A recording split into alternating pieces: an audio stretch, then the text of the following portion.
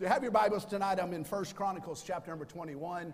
1 Chronicles chapter number 21. I want to preach a message about an episode that occurs in Scripture that is somewhat of a unique circumstance that comes up. King David is kind of front and center in this story.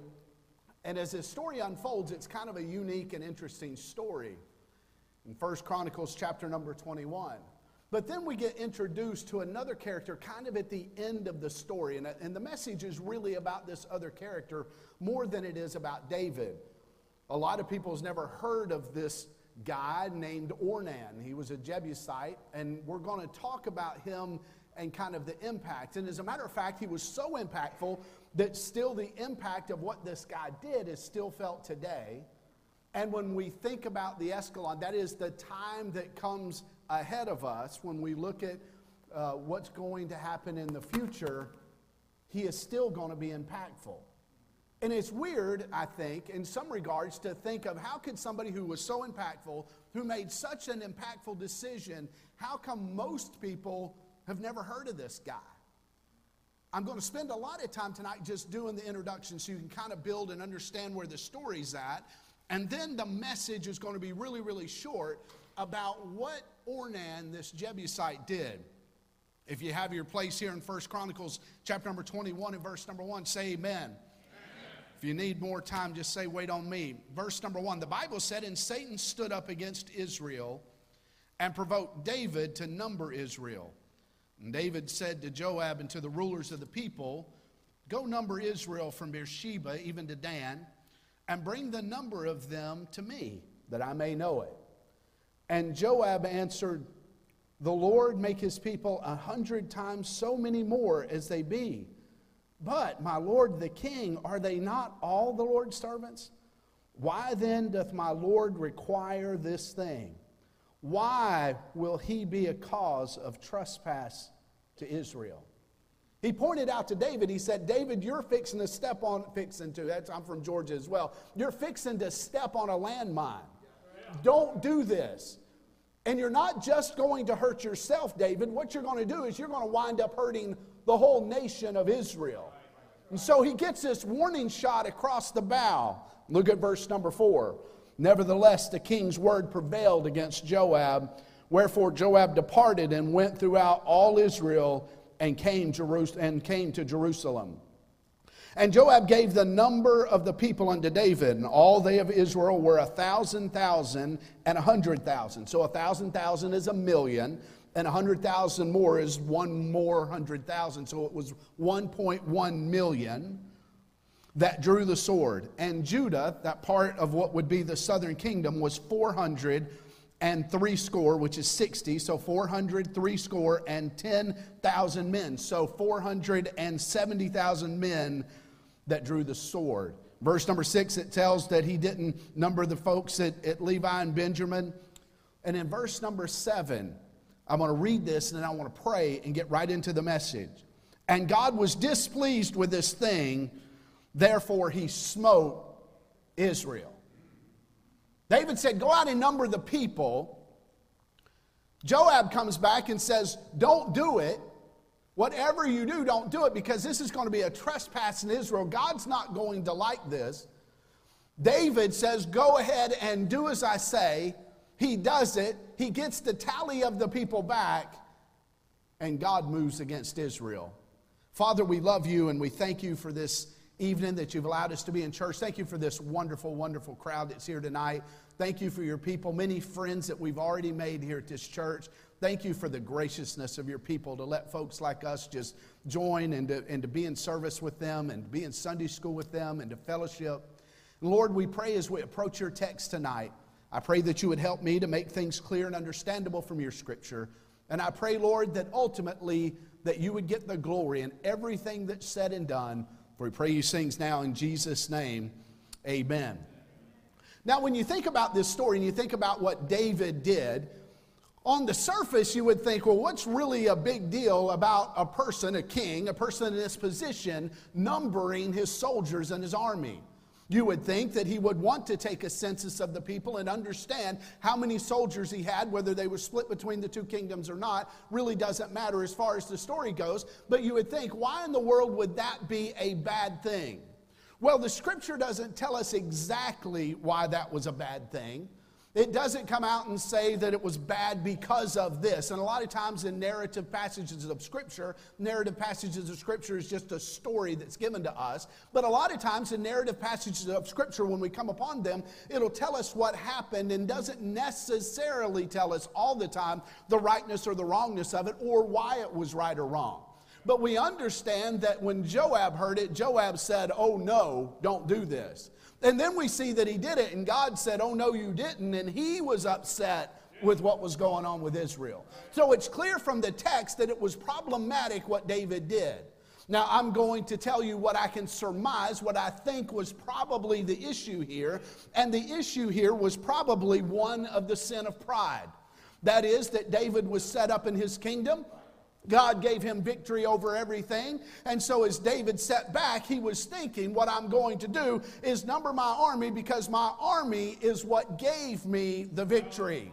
If we're not careful, we'll get to that same place in our Christian life where we think and we dwell upon why it is that we may be found faithful or successful, use whatever word you want to use, in the service of God, and we leave out the whole thing of God moving and working in our lives most of the time, in spite of us, in spite of our abilities, in spite of our intellect, in spite of our efforts, and in spite of everything else, God still moves in mercy. It kind of reminds me of what he told Zechariah in Zechariah chapter number 4 and verse number 6. He said, "It's not by might nor by power, but by my Spirit, saith the Lord." And so it was likely a problematic thing with David doing this because there was pride in David's heart because of the victory that God gave to him. We have to be very, very careful about that. Think about the temptation of the Lord Jesus Christ.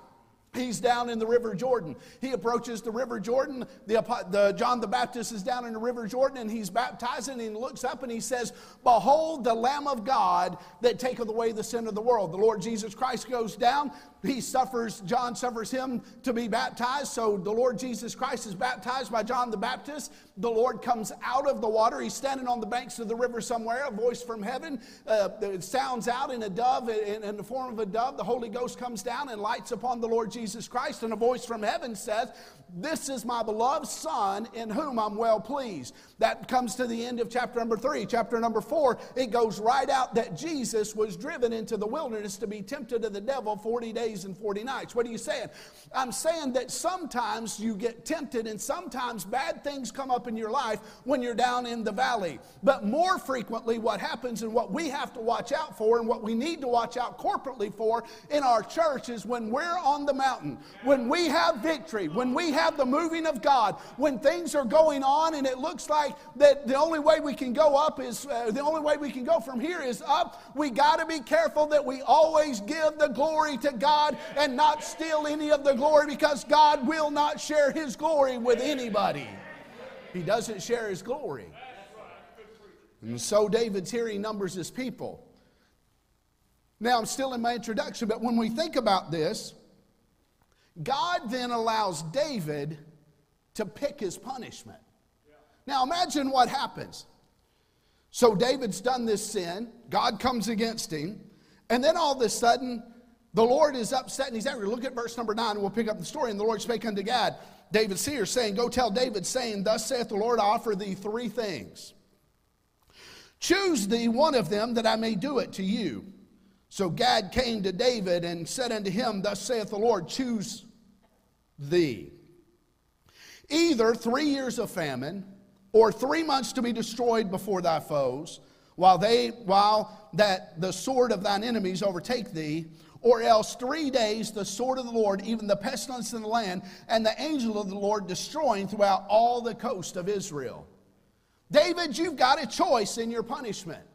3 years, you can starve for 3 years. David, you can go and be destroyed of your enemies for 3 months. Or I'll send my angel and pestilence will come into Israel for 3 days. Which one are you going to choose? Now, can you imagine this happening and how it unfolds? Now, some of y'all who may have been raised like me, I remember when I was a boy, sometimes I'd have to go cut my own hickory. I don't even know if you know what that means or not. But I remember that long, lonely walk to the woods. Mama would say, boy, go cut me a hickory. Now, I'd walk out to the woods. Now, you couldn't bring a hickory back. Now, hickory is a switch. I don't know if y'all even know what that means up here. That's not something on the wall you turn the lights on and off with. It's something that Mama had in her hands that she lit you up with. That's what a switch is. And so if the switch broke, buddy, you had to go back and get another one. But I can remember going and choosing my instrument of pain that I was going to be inflicted with. But can you imagine God coming and doing this? Now, David, a man after God's own heart, he chooses very wisely. Now, the Bible doesn't tell us how many people would have died if there had been a famine for 3 years. The Bible doesn't tell us how many people would have died if the enemy had come in for 3 months. We do know in this story, because it tells us in just a little bit, how many people died when the hand of the Lord came against them. But as he's given this option and he looks at it, he goes, you know what I'm going to do? I'm going to fall into the mercies of God. Now, don't lose the forest for the trees, and stay with me for just a minute, because I'm going to get to the message in just a second. It's not about David. It's about this other dude named Ornan. Look at your Bible in verse number 13. And David said unto Gad, I am in a great strait. That means he didn't know what to do. Let me fall now into the hand of the Lord, for very great are his mercies. But let me not fall into the hand of man. And so the Lord sent pestilence upon Israel, and there fell in Israel 70,000. Joab said, David, don't do this. David did it anyway. Joab said, don't do this. He didn't say, don't do this, David, because you're going to get hurt. He said, don't do this because Israel is going to suffer for your sin. Yeah. Look up here with me just a second. Not every sin you commit is just a sin against you. You hurt other people. We have to be so careful that we don't hurt other people. And listen, I'm not some holy Joe. I'm not somebody that's got my act together or anything like that. I'm just somebody that sits in the pews just like you do. But what we all have to be careful about is we all have to be careful about the fallout of sin, because sin, it'll take you a lot further than you want to go, and it'll keep you a lot longer than you want to stay, and it'll cost you far more than you ever want to pay. That's what will happen to us if we're not careful. And David, he falls into the hands of God. And 70,000 are killed in Israel. And the Lord sees that, and he says it's enough. And he said, what I want you to do now, he said, there's enough punishment now to suit this crime. Listen, none of the 70,000 ever came back to life. Doesn't matter how the story ends. The 70,000 never came back. There wasn't a second option for them. They didn't even do what David did. The innocent died along with the guilty. And so he said, my hand stayed. Look at your Bible in verse number 15. And God sent an angel unto Jerusalem to destroy it. And as he was destroying, the Lord beheld, and he repented him of the evil, and said to the angel that destroyed, it's enough. Stay now thy hand. And the angel of the Lord stood by the threshing floor. And here's this guy of Ornan, the Jebusite. And so David lifts up his eyes, and the angel of the Lord, in between the earth and the heaven, and having drawn the sword with his hand stretched out over Jerusalem, and David and the elders of Israel, who were clothed in sackcloth, fell on their faces. And David said unto God, is it not I that commanded the people to be numbered? Even I it is that sinned and have done this evil. But as for these sheep, that shepherd's heart, but as for these sheep, what have they done? Let thy hand, I pray thee, O Lord my God, be upon me and my father's house, and not upon thy people, that they should be plagued. And God heard David's prayer and was merciful. And he told David what David needed to do. Look at your Bible in verse number 18. Then the angel of the Lord commanded Gad to say to David that David should go up and set up an altar unto the Lord in the threshing floor of Ornan the Jebusite. Now, what the threshing floor was at this time is, you remember, they were harvesting. They had an economy that was mostly an agrarian economy that they had, and so they would grow plants and like wheat, and so they would thresh that wheat. And so Ornan had these threshing instruments, and his job that he had there with his land is he grew wheat, and then he threshed the wheat, and then he would take the wheat, and then he would sell it, and some of it he would eat, no doubt, and some of it he may have sold to provide for his family as well. And so God said, okay, what I want you to do, he said, take a message down, angel, go to Gad, this got David's ear, tell him, go to Ornan and take his threshing floor there and set up an altar right in that spot, right there in that spot, and offer me an offering. And David went up in verse number 19. I had to say unto Gad, which he spake in the name of the Lord. And Ornan turned back and saw the angels, and his 4 sons with him hid themselves. Now Ornan was threshing wheat. Ornan's busy working. And as David came to Ornan, Ornan looked and saw David and went out to the threshing floor and bowed himself to David with his face to the ground. So he sees the king coming up. Then David said to Ornan, grant me the place of this threshing floor, that I may build an altar therein unto the Lord. And thou shalt grant it me for the full price, that the plague may be stayed from the people. I want to buy your place, Ornan. Ornan in verse number 23 says, and Ornan said unto David, watch this now, take it to thee, and let my lord the king do that which is good in his eyes. Lo, I give thee the oxen also for the burnt offerings, and the threshing instruments for wood, and the wheat for the burnt offering, or the meat for the offering. And then look at those last words. I give it all. I want to talk to you tonight about complete surrender. David's coming up now. You know the story of what's happened. You know the angel of the Lord has come, and you know 70,000 people in Israel have fallen. God sends his angel down to Gad and tells Gad, go tell David what I want you to do now is I want you to go to this guy's threshing floor, and I want you to set up a place here to offer me an offering of burnt sacrifice. But we have to understand, when we think about these things and when we think about the encounter with Ornan, in our minds, it may not seem like anything that's big, anything that's anything that's monumental. That's the word I was looking for. Anything that's monumental, anything that was huge in this guy's life. But this was not an ordinary business transaction that was going on. You see, the land meant a lot to the people of Israel. If I can remind you, in Genesis chapter number 12, when God goes to Abraham in chapter number 12, verse number 1, he says, Abraham, I would get up and get out, and I want you to go to a land that I've prepared for you. And so Abraham gets up and he leaves Ur of the Chaldees, and he takes his family and he goes out. And we see how that Israel at that point in time is really dealt with as a family. It was Abraham and Isaac and Jacob and the sons of Jacob that went out, who eventually became the 12 tribes of Israel. And so we know in Genesis chapter number 1, when he's dealing with them as a family. In the book of Exodus, we see that he begins to deal with Israel as a nation. They're down, you know, at the end of Genesis, that Joseph dies and Israel goes into 400 years of captivity down in the land of Egypt. And God begins to deal with Israel as a nation at this point. So there's a transition between Genesis and Exodus, between dealing with a family now and dealing with this nation. And as he goes down and he sends Moses to lead his children out, he's going to lead them out into a land that is flowing with milk and honey. That promise that God made to Abraham in Genesis chapter number 12, that he confirmed with Abraham in Genesis chapter number 15.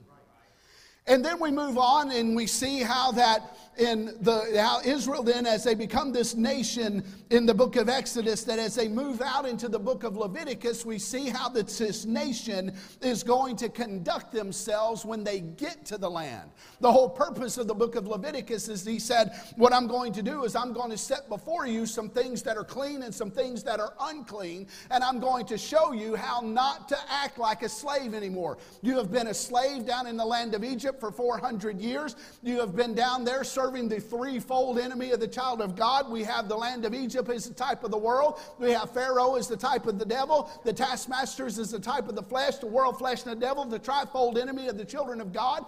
And he said, you've got to understand a new way of living when you get to this new land.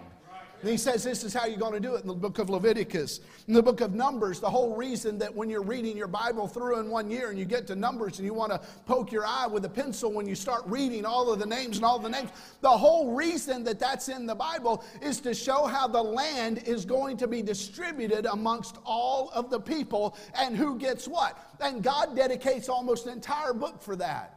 In the book of Deuteronomy, it's when he comes in and he makes this treaty with Israel about how they'll behave once they get over into that new land. And then we see in the book of Joshua, Joshua and them coming out to take and to conquer the land and to own that land.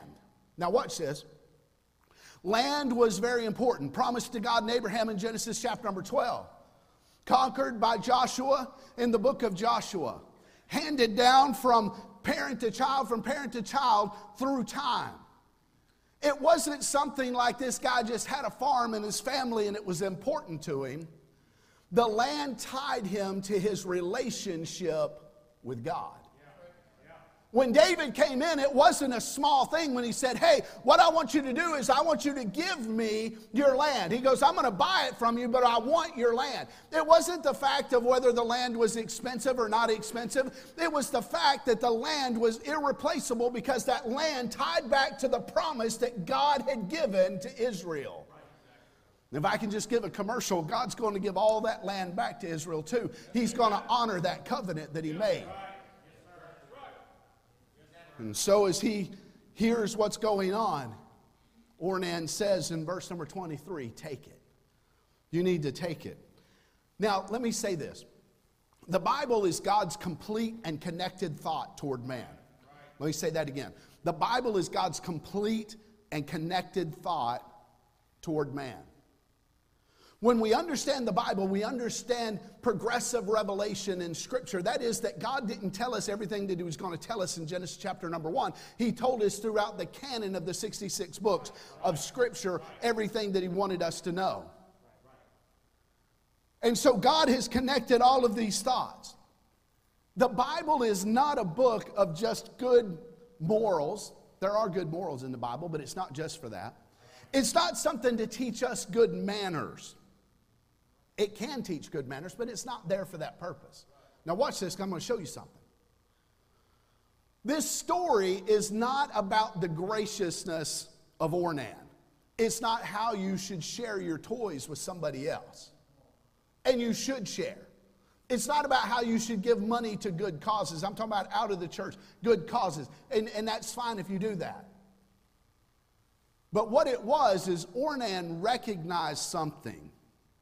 And what he recognized is the fact that the land wasn't really his. The land was God's. God was allowing Ornan to be on the land. He's the one who gave it to him. Now watch this. Ornan only had that land because God took it from the people that were there, the Canaanites, and gave it to Israel. God can choose what he wants to do with his land. Now let me bring it down to the pew for you just a second. God can decide what he gives to you and to me and what he takes from you and me. Listen, God's not interested in your bass boat. He's not interested in your tree stand. He's not interested in your Browning BAR. He's not interested in your money. He's not interested in any of that stuff. God is interested in you.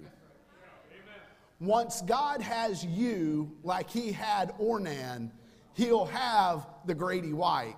He'll have the Browning BAR. He'll have your tithes and your offering. He'll have your time. He'll have your family. He'll have you in his will.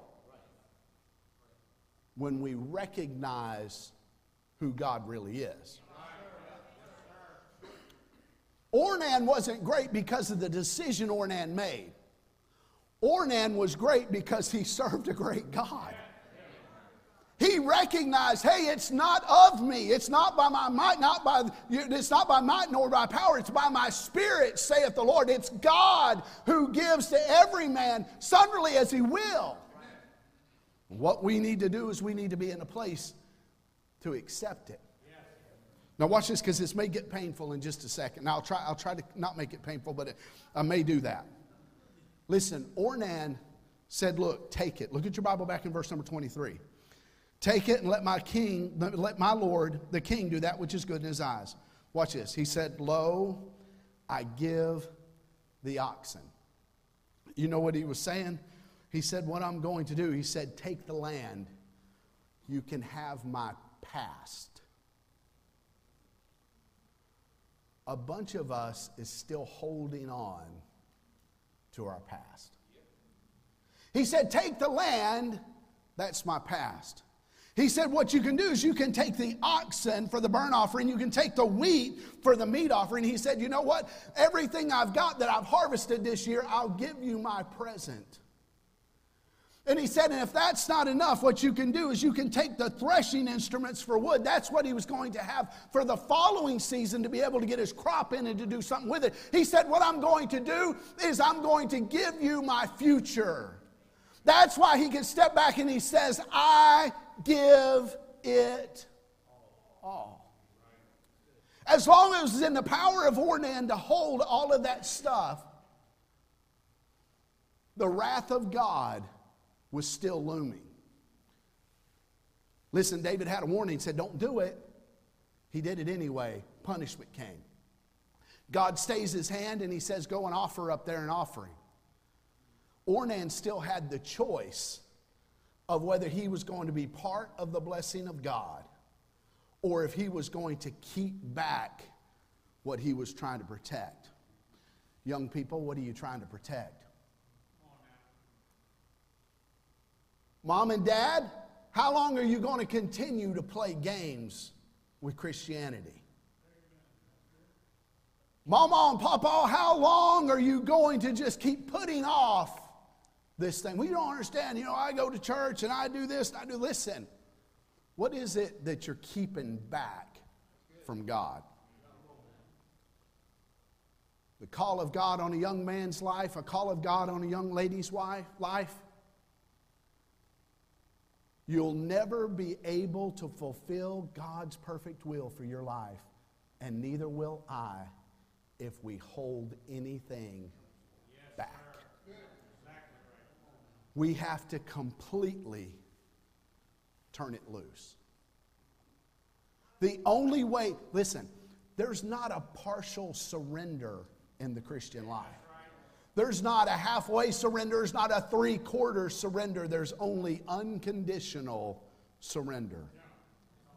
God, you're the Lord, and I'm your servant. What do you want? Listen, that's not an easy thing. That's a scary thing. Why? Because we hold on a lot of times to what our dreams are and our plans are. And it's a great day in our Christian life when we figure out that God's will for our life may be different than what my will is for my life. God's plan for you may be different than what your plans are. And I'm not saying that you have to be out in gross sin or anything else. It's just the unwillingness to surrender every area. Brother Allen used to say this, God doesn't want the best room in your house, He wants the whole house. What's that little thing you keep locked up, that little rebellion that you won't turn loose of?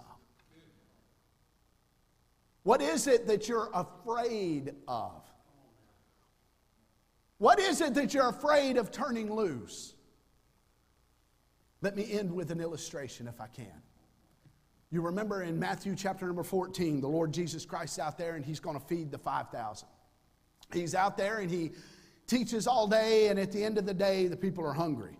And the disciples come to Him and say, Lord, you need to let these people go so they can go find something to eat. And so they find this little boy is there. And the little boy, he was there and he had 5 loaves and 2 little fishes. You remember that story? He had something packed in his dinner bucket.